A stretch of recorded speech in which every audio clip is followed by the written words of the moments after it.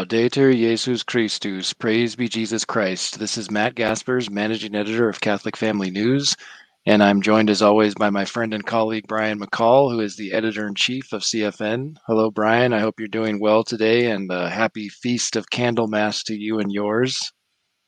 Yes, happy feast day to you. And we've got several important stories to discuss with you today, kind of take a closer look at them. Our stories this week include, first off, the Pope's current trip to Africa, which includes visits to the Democratic Republic of the Congo as well as South Sudan. Also, Francis's latest handwritten response to Father James Martin, S.J., in answer to yet another LGBT dubia. The Pope seems to respond to his dubia very quickly, whereas he ignores others. I think we know what we're talking about there. We're also going to look at the newly appointed prefect of the dicastery for bishops. Going to look at this particular bishop's background and do some analysis. Maybe he's not very well known. I personally had never heard of him before, so we have a little bit to look at there. And we're also going to look at more evidence, sadly, of massive decline in the church since the Second Vatican Council, specifically in the nations of the Netherlands and Germany. And then finally, we have some very good positive news to share with you at the end about Mark Houck's victory in court, which is a huge win for the pro-life movement. So those are the stories we're going to look at today. But before we get to the news, as always, we will spend a few moments pondering the things that are above, as St. Paul says, and take a look at the church's liturgical calendar and try to ground ourselves in the spiritual riches of Holy Mother Church.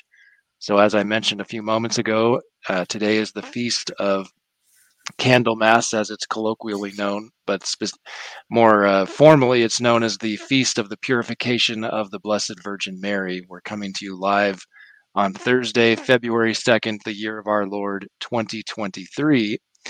And this feast was the subject I chose to focus on for my letter to readers this month. Brian and I alternate writing a brief note in the newspaper to our subscribers and encouraging those who are not yet subscribers to consider subscribing. So as I note in my letter, which is now available on our website, catholicfamilynews.com, I say, after the days of her purification according to the law of Moses were accomplished, they carried him to Jerusalem to present him to the Lord. And thus begins the gospel for today's feast. You would have heard those if you went to Mass today, or maybe you'll be going later today.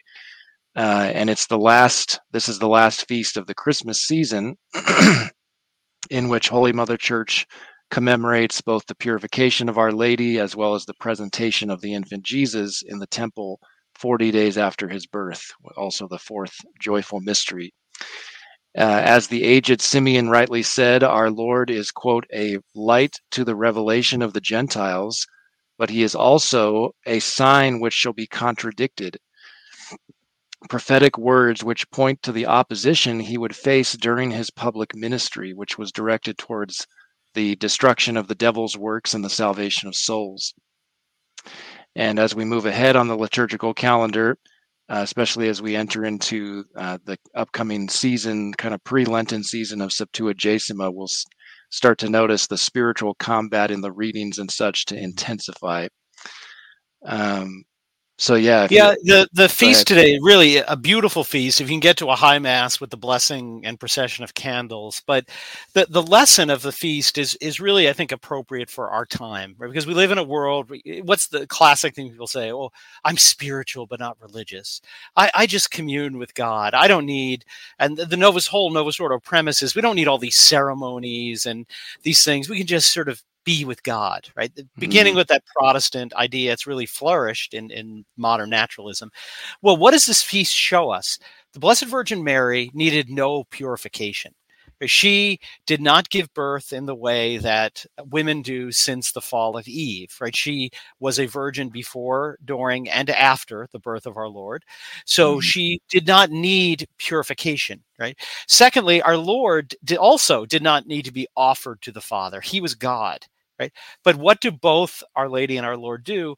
They perform these ritual ceremonies required by the old law, still in effect until the crucifixion, to show us we can't just be. I mean, they are the two people who have every right to say, "I don't need this." Right? Our Mm-hmm. Lady is perfect. She was full of grace already. Our Lord obviously was God Himself. It could have said, "Well, these don't apply to me," but what do they show us an example? That humility, that those who really don't Mm-hmm. need them submit themselves anyway. And that is why these ceremonies of tradition are so important to us. We need them, and they are showing us a way to not have disdain for these ancient ceremonies, but to see them as our obedience to them as necessary. And this Mass is very, very ancient. The prayers go back Mm-hmm. really to the earliest days of the church, and one in this time of darkness in the winter, this time of showing us that Christ is that candle. Read those the blessing of the candles. There's beautiful symbolism about how our Lord is represented by Mm-hmm. the candle. So really a beautiful, rich feast. Definitely. And speaking of other feasts that are coming up on the church calendar, tomorrow we will celebrate the feast of Saint Blaise, which also incorporates the candles that will be blessed today. Obviously, the blessing of throats is the traditional way of doing that. Um, then Saturday we celebrate the feast of Saint Andrew Corsini. Sunday is Septuagesima Sunday. Maybe Brian can tell us a little bit more about what that means, because I know that's been also eliminated from the new calendar, Septuagesima Sunday. Yes, so it's very, very ancient. Goes back to the very early days of the church, Mm-hmm. when 40 days was seen to be not enough to prepare for the mysteries of our redemption, and so they wanted to sort of ease in to Lent proper, Mm-hmm. Quadragesima, which began 40 days before Easter. And so in the early church, they would start giving things up, and they had a much more rigorous fast. So Yes. literally about all they ate was bread and water. I mean, a few vegetables, but they would sort of each week, the 3 weeks before Lent begins, they would give up some things, dairy, meat, et cetera, until they finally got to Ash Wednesday when it was the full fast. So really, it over the centuries did evolve in terms of its practices, but it's meant to prepare us, right? So we're not sitting there on Ash Wednesday. Oh wait, what am I supposed to do? It's Lent. Yeah, I guess I should. Yeah, I'll give up some chocolate. Right. Okay. Thanks. Right. Yeah. Our Lord gave his life and you're going to give up. Or I love this. I'm giving up cookies, but not ice cream. Ah, okay. Yeah. Right. Generosity of spirit. But that's what this is meant to be, as a time of preparation, right? If you have a big meeting at work or a test, you don't just show up the day of the meeting. You prepare. You spend time Mm-hmm. planning. Okay, here's what I'm going to do. Here's what I need to bring, and that's what Septuagesima is supposed to be. We see the purple vestments come out, some simplification of the ceremonies. The Alleluia disappears as of this Saturday, as a kind of, okay, get ready. Here's some few visual and auditory signs to tell us you should be thinking, getting ready, so that you're not caught unaware for Easter. And Yes. again, as you said, the new Mass, since they don't really care about fasting and abstinence and penance too much, they certainly don't need Septuagesima, so they just eliminate it. Right. And just to cap off the description you gave, this is what it says in Divine Intimacy on the meditation for Septuagesima Sunday. The time of Septuagesima is somewhat like a prelude to Lent, the traditional time for spiritual reform. That is why the liturgy presents us today with a program which we must put into effect in order to bring about within ourselves a new serious conversion, so that we may rise again with Christ at Easter. So you can read the rest of my letter to readers at CatholicFamilyNews.com when you get a chance. And with that, we will go ahead and start our first story. As I mentioned in the introduction, it's Pope Francis's current trip to Africa. And I think Brian was going to put on the screen the web page for the official visit, so you can see the lovely graphics. They always come up with the real humdingers for these for Yeah, these I mean, trips. like we've said with the the one for the synod, I mean, it's like they've got a cartoonist for Sesame Street at the Right. Vatican. I mean, I, I I mean, There we go. this is. I guess that's supposed to be Pope Francis. I mean, I guess And maybe a donkey there in the corner. I don't maybe a know. donkey. I mean, it looks like a kindergartner. Like, this is And the then the vicar of next Christ. Yeah, the next one down I like. They got the like a really bad graphic of two guys shaking hands or something. Yeah, it's just embarrassing. It really is. It really is. So this week, Tuesday, January 31st, Pope Francis departed from Rome for a long-awaited trip to Africa. This was actually scheduled to take place last July, but he wasn't able to go. I forget if it was for health reasons or other reasons, but had to be rescheduled for this year. So he is currently in the Democratic Republic of the Congo, which is a Central African nation, and some may remember that decades ago, it was known as Zaire, which will come into play later. So he will stay there all through today and then travel northeast tomorrow morning to the smaller nation of South Sudan, which broke off from the nation of Sudan in 2011. And it's a pretty troubled area of the Mm, world, even in Africa. And just as a side note, his visit to South Sudan, as you may have noticed on that graphic or on the page rather, is being billed as an quote ecumenical peace pilgrimage. And Saturday, February 4th, happens to mark the fourth anniversary of his heterodox document on human fraternity, which he signed in Abu Dhabi, February 4th, 2009. So, just as a prediction, I expect he will make reference to that document while he's in mm, South Sudan. We'll see if I'm right. mm. But at any rate, Vatican News released a brief highlights video which gives a glimpse of what the trip has included thus far, and we'll take a look at that real quick here.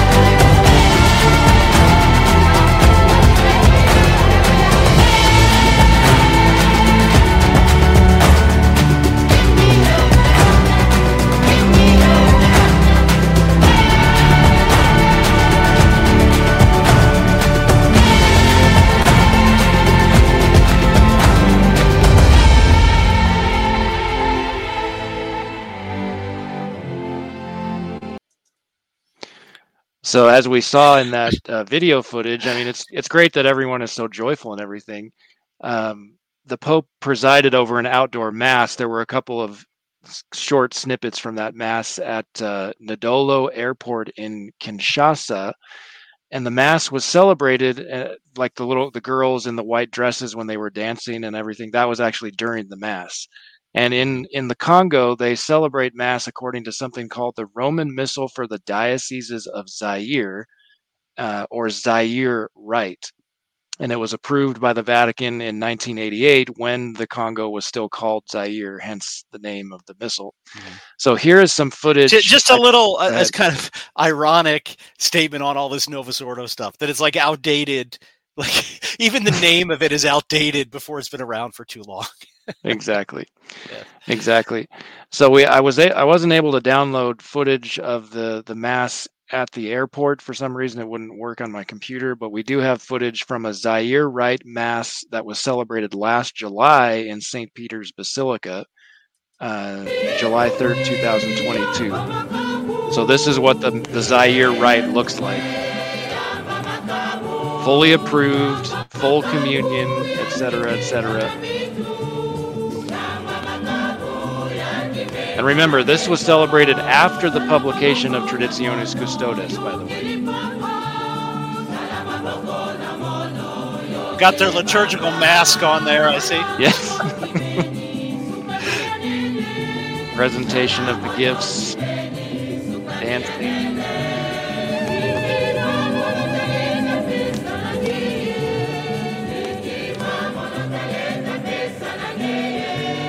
And again, this took place in St. Peter's Basilica.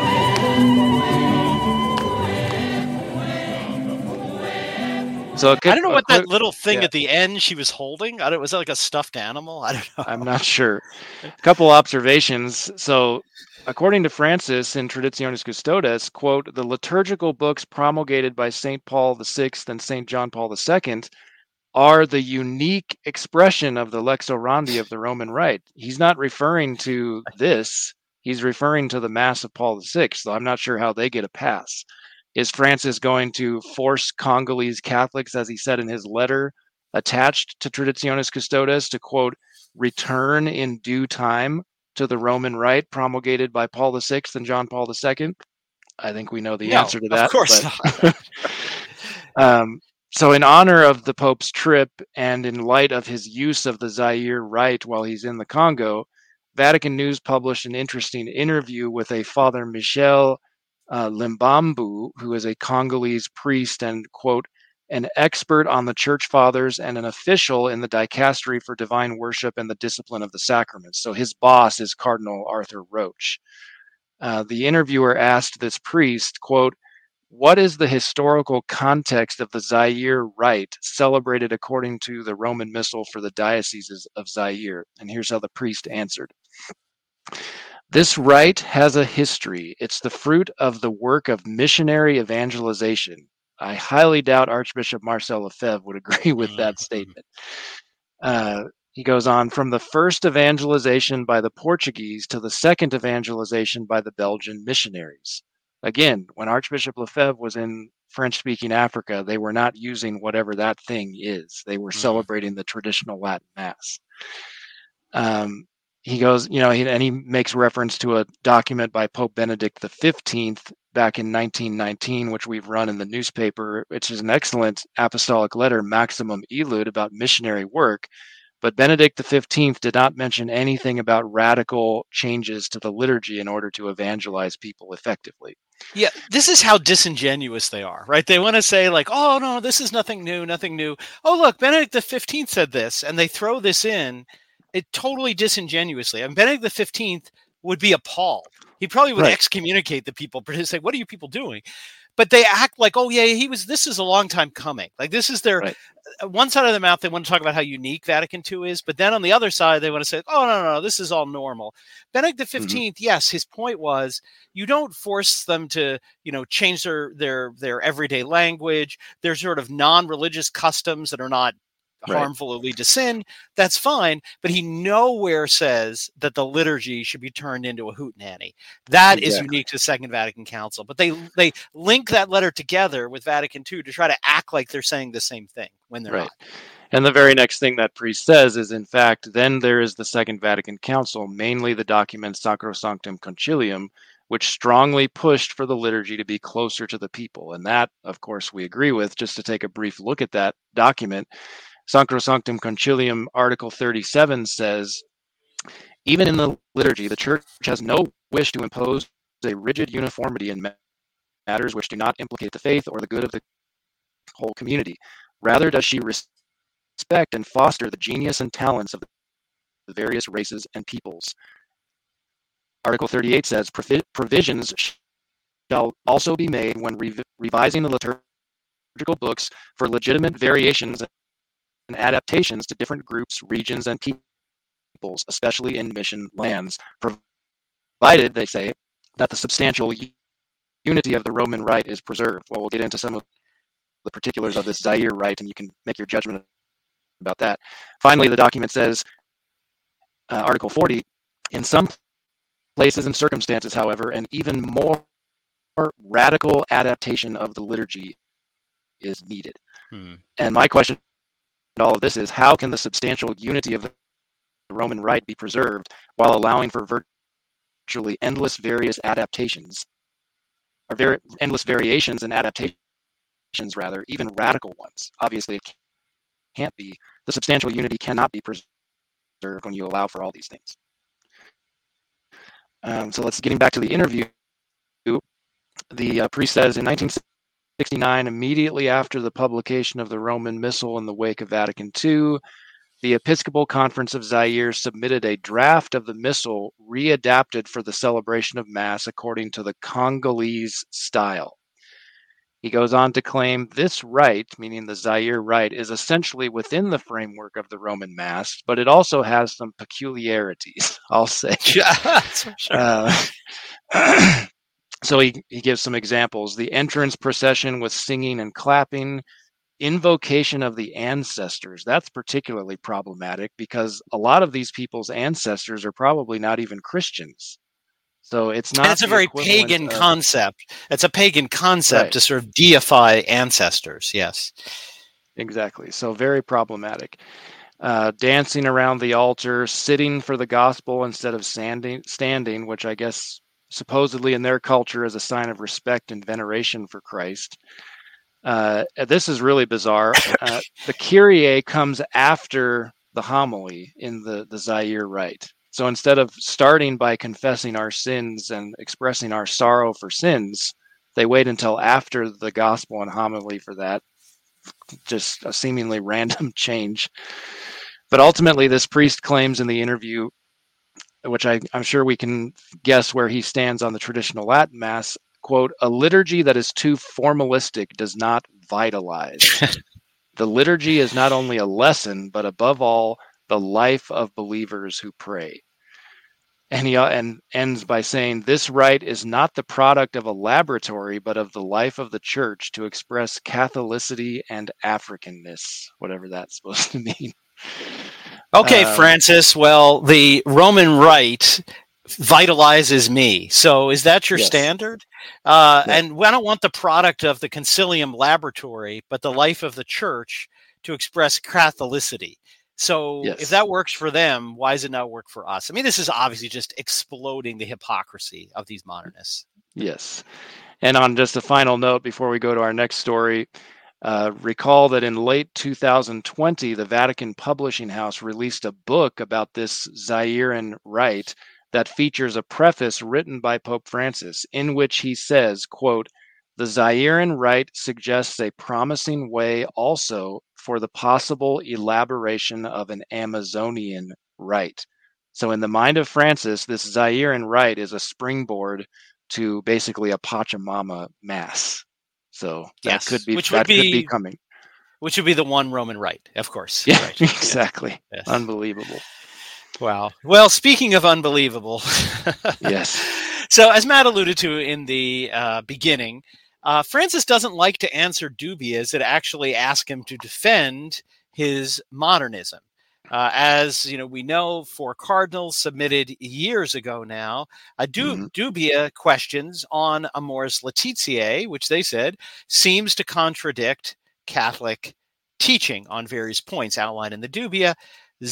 Nothing, complete and utter silence from Pope Francis. He does not respond, won't even acknowledge it.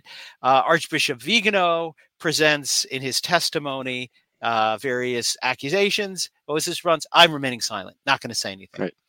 But then he gets a letter from Father James Martin, formerly a Jesuit, sometime Jesuit, and he answers this immediately. Now, this relates to a story we just reported on, the AP interview. So this is barely weeks old. Right. Martin sees it, writes a letter, immediately, virtually, like almost instantaneously, gets back a handwritten note. Now, I'm not a handwriting expert, but Right.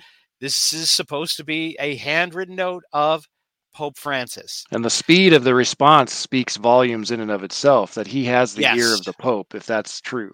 Yeah. Exactly.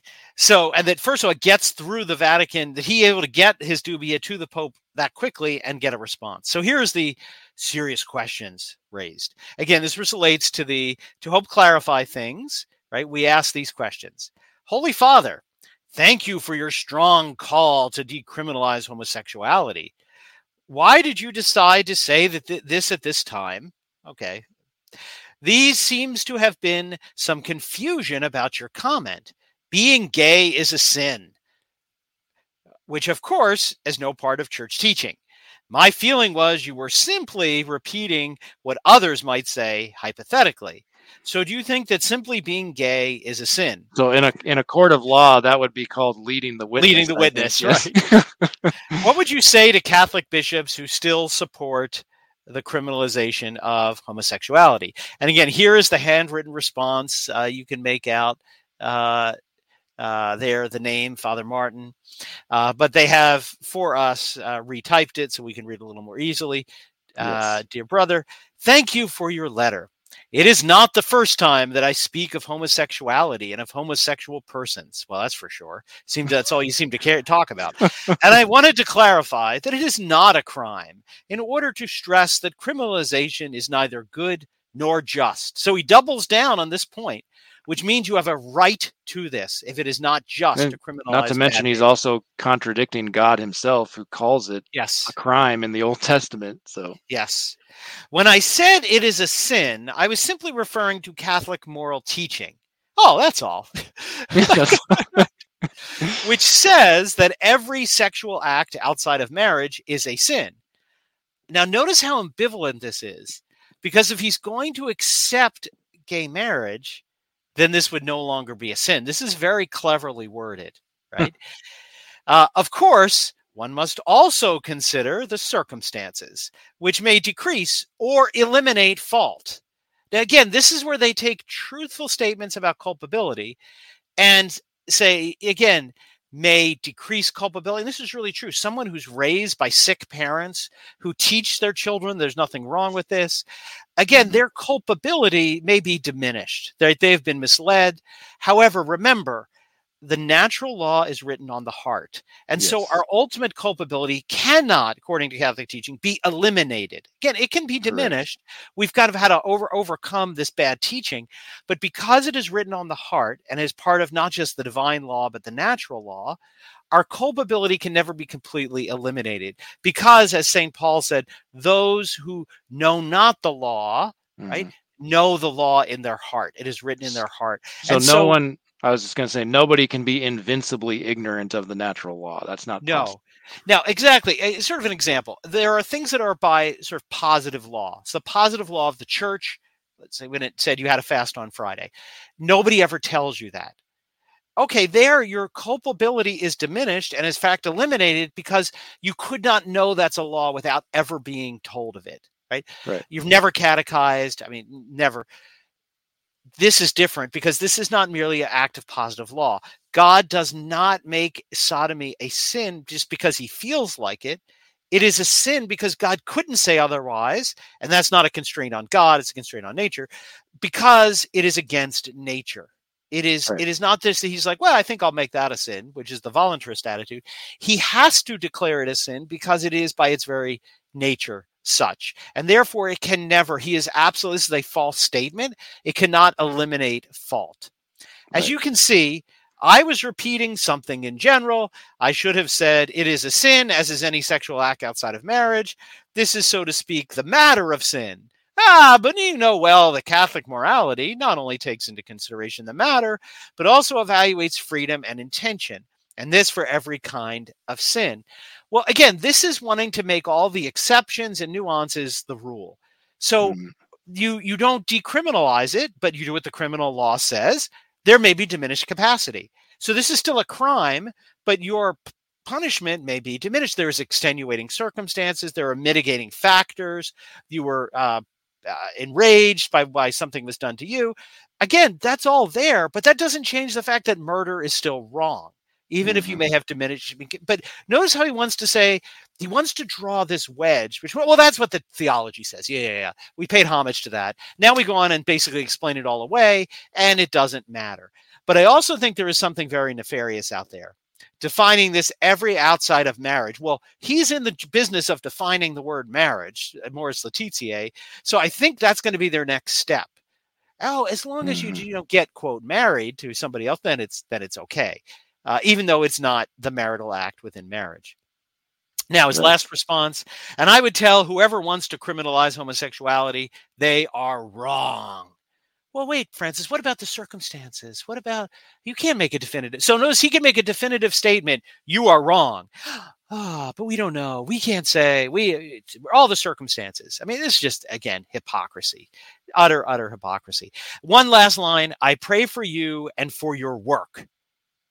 Again, Wow. he can lavish his praise on this priest who confirms people in their sin. He tells them it's Okay. okay. You're great the way you are. Talk about culpability. One day he will have to answer to God as a priest whose obligation is to lead people from sin for all the souls he has misled and led into sin. He bears responsibility for how he misleads. Yep. So again, here's all the proof. That's the letter they sent. Here's the handwritten letter. So again, all these neocons who want to explain away Francis look, he is promoting this. He is doubling down on it. This synod is lined up to mainstream, make this, to overturn in practice. He'll pay lip service to it. Oh, yeah, that's a catechism. But just like with divorced and remarried. Oh, yeah. Only get married once, indissoluble. But in the real world, you can do whatever you want. That is where he's headed very, very clearly.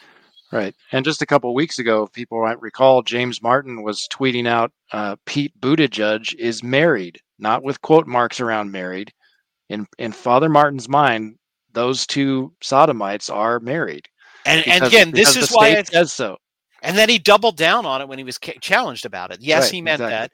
So again, this is where they're going to exploit that. Oh, well, they're married now, so it's okay. Yep. All right. Well, we'll move on to our next story about this new prefect. Before we go, there's a little footnote to this story. So the world over interviewed Father Murray, who I think, again, not a traditionalist per se, but had some interesting things to say about this whole scandal. Now, the Pope, unfortunately, is becoming an advocate of decriminalization of anti-sodomy laws. And it's hard to believe that we would say that. In that same interview, he's quoted as saying that, he knows African bishops are against changing those laws. He said they have to undergo a process of conversion. And I'm shaking my head. The people have to undergo conversion of those who want to commit sodomy, not the bishops who are telling them this is a sin, it's wrong, and the state should not legitimize it. So, what is the basis where you would decriminalize sodomy? Do people have a right to commit sodomy? Is this somehow now a human right? That's what the left claims. The Catholic Church doesn't say that. Now, what about people who engage in prostitution? They're going to say, well, I don't like being stigmatized by laws that criminalize prostitution. Incest is against the law. People might say, well, that's consensual among adults. Why can't they do it? So a lot of confusion here. I've worked with Courage over the years, and one of the most discouraging things that Courage members talk about is when the hierarchy doesn't teach the truth in a clear and understandable way. I mean, who's going to be happy with this decriminalization of sodomy? It's not that people who support church teaching. They're stunned. The Pope, if anything, should be saying laws that lead people into sin should never become law. So I'm stunned. Well, maybe you should have been stunned the last 60 years, because this has all been brought about by the naturalism of Gaudium et Spes from the Second Vatican Council. So yes.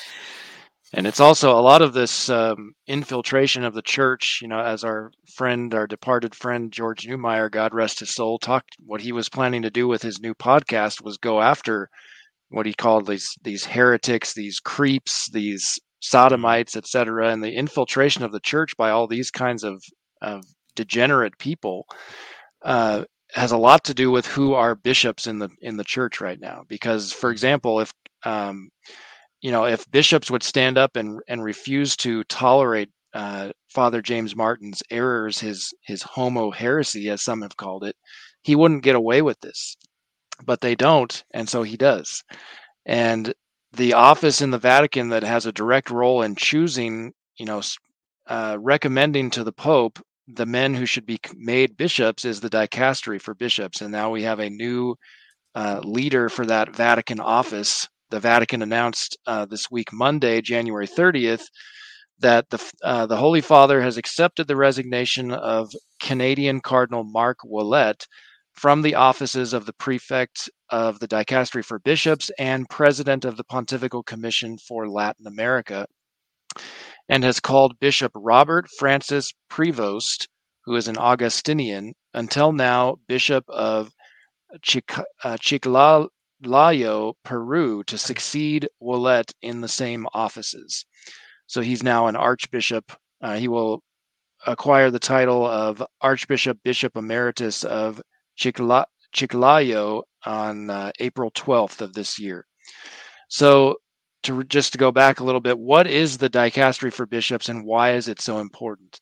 According to the Vatican's description of the office, the dicastery for bishops is responsible for all matters pertaining to the establishment and provision of particular churches, in other words, dioceses around the world, and to the exercise of the episcopal office in the Latin Church. So, in other words, this means no man is raised to the Roman Catholic episcopate without being vetted and approved by this office. So, whoever leads this dicastery has enormous power and influence in the appointment of bishops worldwide. That's why this is a big deal. So, several outlets have reported on this, one of which is our friends at LifeSite News. I'll just read a little bit about this bishop's background. Prevost is a relative newcomer to the Roman Curia. He was made a member of the Congregation for Clergy in July 2019, and then a member of the Congregation for Bishops in November 2020, becoming a rare non-cardinal member of the congregation. I'm sure now that he's been named a prefect, he will surely be made a cardinal at the next at the next consistory, I should say. So the LifeSite report goes on. A member of the Order of St. Augustine, OSA, since 1977, he was ordained a priest in 1982. He was also born and raised in Chicago, I should add. So he was ordained in 1982 in Rome. Prevost spent a number of years in the OSA missions in Peru, serving different terms in the Trujillo mission as community prior and formation director, as well as being judicial vicar for the Archdiocese of Trujillo. He became a bishop in November 2014 when Pope Francis appointed him as an apostolic administrator of Peru's Diocese of Chiclayo. The Augustinian has been bishop of the diocese since 2015. And then one noteworthy thing in the LifeSite report, it notes, as with Cardinal Ouellet, neither is prevost free from criticisms regarding instances of sexual abuse. As you may recall, Cardinal Ouellet has been accused in recent months of sexual harassment, essentially inappropriate touching when he was the cardinal in, forget the C in Canada, I think Quebec, if I'm not mistaken. Yeah. So the LifeSite report goes on, following Prevost's March 1st, 2021 private audience with the Pope, the Pillar wrote that the Augustinian had allowed an abuser priest to live in a property owned by the order very close to a Catholic school and next to a daycare center. The Chicago Sun reported that hundreds of recently disclosed church documents seen by LifeSite News revealed that former priest James Ray, accused of serial sexual abuse of minors, was allowed to live in the Augustinians' St. John Stone Priory from September 2000. So that's pretty significant. It's always interesting to look at the opposition's reporting on this. I took a look at the National Catholic Reporter, or as John Venari would say, the National Catholic Distorter, and they don't seem to have many objections to this man's appointment. If anything, they're glad that Cardinal Ouellet is finally on his way out. They say, this is National Catholic Reporter, over the last 12 years, Cardinal Ouellet, 78 years old, has played an outsized role in shaping the Catholic hierarchy throughout the world, and they kind of decry that he's known as a conservative in the church, which even he's though that's not really. really It's not not true. accurate. I guess from their perspective, he qualifies as a conservative. And then also America Magazine's reporting is pretty much the same, just kind of giving further background. But they do note, just to drive home the point, how important this office is. The prefect for the dicastery for bishops is the Pope's main advisor, America Magazine says, in matters relating to the nomination of bishops for the Latin Church in Europe, North and South America, Australia, and New Zealand. The prefect meets the Pope on a regular basis, and it is important that he is on the same page as the pontiff. So it's amazing to think, really, that an American is now in this post, the chief advisor to the Pope for making bishops. And obviously, we know where Francis stands on American, conservatives or those who are traditional minded. So obviously, this man cannot fall into either of those categories. But on a final note for this story, I just think we should ask the question, is now Archbishop Prevost connected to Theodore McCarrick's so-called nephews?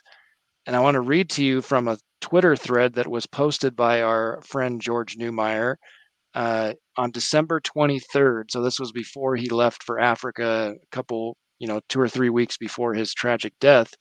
This is what he's posted on Twitter.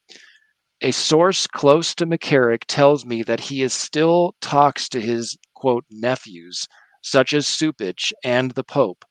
He arranged for his protege, Nestout, in other words, McCarrick arranged for his protege Nestout to be chairman of the U.S. Bishops' Abuse Committee so that Nestout could run interference for him during his criminal trial next year. So McCarrick is supposed to be going on trial next year. We'll see if that happens. George continues in his Twitter thread. The reason for McCarrick's continuing power in the church is blackmail, according to my source. Plus, Teddy can get all the deep-pocketed prelates under his spell of blackmail to ostracize and financially starve any bishop who defies him. And he quotes his source as saying, he still runs things in the church. What a terrifying thought if that's true. So I think there is something to, I wouldn't be surprised if Cardinal Supich had a role in this particular bishop being appointed, especially since he's was born and raised in Chicago. I don't know anything about the man, but it would not surprise me that there's a McCarrick connection in this story somewhere. And again, I don't know this Bishop Prevost very much, so I don't know if these allegations are true or not. But what I do know is this is how the deep state and deep church operate. What was just described about McCarrick. They actually like to lure these people into committing these sins or covering them up to blackmail them, to control them later. Right. So that's often the point. A lot of people just think they're just sick people who just want to do these sick things. It may be, but actually it's often more calculated than that. If I get them to cover up, to do this, I now I own them and I can blackmail them to do what I want. And that we know, that is how the deep state works. They get dirt on people and then they get them into power and they tell them what to do. Again, I think that's what I think is so scary about these documents, that classified documents that Biden had. Not that he had classified documents, but they were probably showing that he was selling them to the Chinese. And I think largely he's probably compromised. That's why he's their puppet, because he's done so many things over the years corrupt that they can just expose him at any moment. So it would not be implausible that he is part of this network and is therefore going to be doing what they want. Right. So our next story is really what I've entitled the Springtime of Vatican II. Right. Because again, that's what they constantly, George Weigel, Vatican II, great, great, great. Save the church, save the church. And first of all, what they always try to run are these counterfactual claims that can never be proven. So you say, well, the church has declined since Vatican II. And their response is, oh, but it would have been worse. The church it was in trouble. And if it weren't for Vatican II, it'd be even worse. There'd be fewer Catholics. So Vatican II really saved the day, even though it looks bad on absolute numbers. Right. If we had done nothing at Vatican II, we would have been worse. Well, it's getting so bad that's not even a plausible argument anymore. So let's say if mass attendance goes from 90 to 70%, their argument is, but it would be to 50% if we hadn't had Vatican II. So this is a 20% gain. Well, it's getting so bad that doesn't even work. So two cases in point. The latest reports from the Netherlands concerning religious practice, right? Data that is published. So when the bishops go for their ad limina visit, they usually publish just a bunch of facts about their diocese. So they're getting their preparation for theirs. They estimate the number of practicing Catholics in the country at a whopping 2.7%. Like I said, it would have been worse without Vatican II. What, you would have had negative number of Catholics? I don't even how much worse could it get? But it's worse than that, actually. So of the 2.7% of the population that are still nominally Catholic, right? Mass attendance among that 2.7%, right, is 7%. So of the 2.7, they estimate, again, it's a broader survey thing, but just boiling it down, they estimate only 7%, right, are even going to Mass, right? So welcome to the springtime. Wow, Vatican. So even that argument, Vatican II saved us from a worse problem. Well, that doesn't even hold up anymore. It didn't, because I mean, there's not going to be any Catholics left in countries like that. So moving across Europe to Germany, again, what were the signs of health of the church before the council? Large numbers of Catholics, births, marriages, right, and vocations, which were going through the roof. So in 2223, there are 27 dioceses in Germany. There are only, in the entire country, from all 27 dioceses, 48 new candidates for the priesthood. Wow. So that's not even one per diocese. Only one, not even one, right? That's like half a priest per diocese. It's unsustainable, right? Because the average age of priests is extremely high. And therefore, if more than one priest dies in a diocese, you're not even, replacing them. Now, this is not just a one-off, right? Even though this is sort of the lowest it is, but it's been on a trajectory. In 2021, there were 56 candidates, 2020, 54, right? You have to go back to 2016 to get a 3-digit number, 103. 2007, there were 200, right? So it's a trajectory. It's not just a blip. It's been going from 200, 100 down on during a particular pontificate, by the way. During a particular pontificate, by the way. Yes. And that reminds me, I actually saw a tweet on Twitter. I think it was Edward Penton who put this out, that said, he didn't name the diocese or the bishop, but he said a bishop had a dinner he went to with seminarians, new crop of seminarians. And all of the seminarians in the entire diocese, almost all of them came from the one TLM parish. And then there were like 2 or 3 who came from the only conservative Novus Ordo parish, kind of like a Father Altman parish must have been. Right. And again, so they're same kind of thing. Germany, it'd be interesting to see, well, where are these 48 coming from? Likely they're coming from like the 1 or 2 little relatively conservative parts of Germany, or from the Fraternity of St. Peter, or the, more traditional minded areas. Again, on top of it, that's the only place there's any growth coming from. It's certainly not coming from Father Martin. Let's put it that way. No, definitely not. And it's only going to get worse in light of their heretical synodal way, which is going on unabated. That was something else that Father Murray really skewered in his interview with Raymond Arroyo last week. Was, I forget his exact wording, but essentially, if Pope Francis is serious, because he said in the AP interview, Francis criticized this German synodal way, or appeared to, as we reported last week. But Father Murray I'll hit the nail on the head. He said, it's one thing to criticize it. It's another thing to say, stop it. If he was really seriously opposed, he's the vicar of Christ. He's the Roman pontiff. He has supreme jurisdiction in the church. He could say, you're done. You're done with this. Stop. He doesn't want to, clearly. Or you're excommunicated. He could do that, but he chooses not to. So obviously he's not really that opposed to it. Yes. Well, been a lot of rough stories. We're going to end on a good positive note today. Fortunately, not often we have a positive story.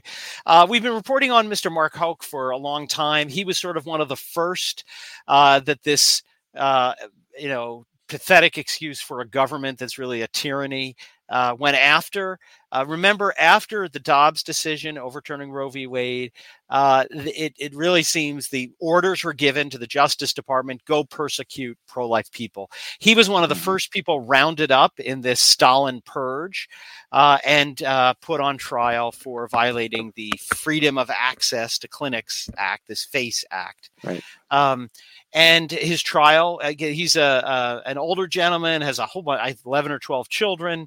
And what happened was he was there praying at an abortion mill, and one of these, quote, escorts, this big guy, started kind of roughing up his son. And the guy. And I think the issue is that he wasn't actually technically an escort. No. He just happened to be there, right? He just happened to be there, yes. Yeah. And he defended his son. They got into a bit of a scuffle, no serious hurt or anything. Police pressed no charges of like assault, battery, nothing like that. Just was a little scuffle.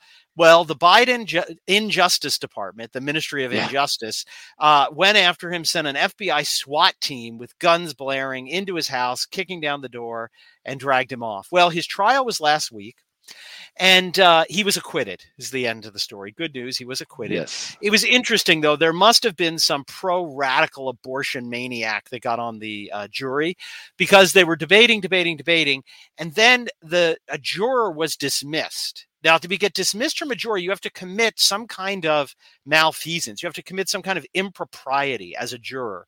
So the jurors went to the judge, and we don't know because it's sealed. All we know is that the one juror was dismissed by the judge, which means they did something shady. An alternate, because you always, when you have the trial, there's always the 12 jurors and a couple extra in case something happens to one of them. As soon as they brought the alternate in, immediately they reached a verdict and was not guilty, which indicates that there was this one crazy person who was holding out saying, I'm not going to say not guilty, even though all 11 agreed. Now, again, we don't know what that juror did to get dismissed, but it was almost instant. As soon as they came back after the juror was brought in, the alternate, he was found not guilty. So he was interviewed very briefly afterwards. I'd like to just play a little clip right after his acquittal. Tell me how your faith has brought you and your family through this process. We couldn't have done it without faith. Honestly, from day one, the moment of the arrest, when I found out that this was even an issue, it was all a leap of faith, stepping out and trusting in God and His protection.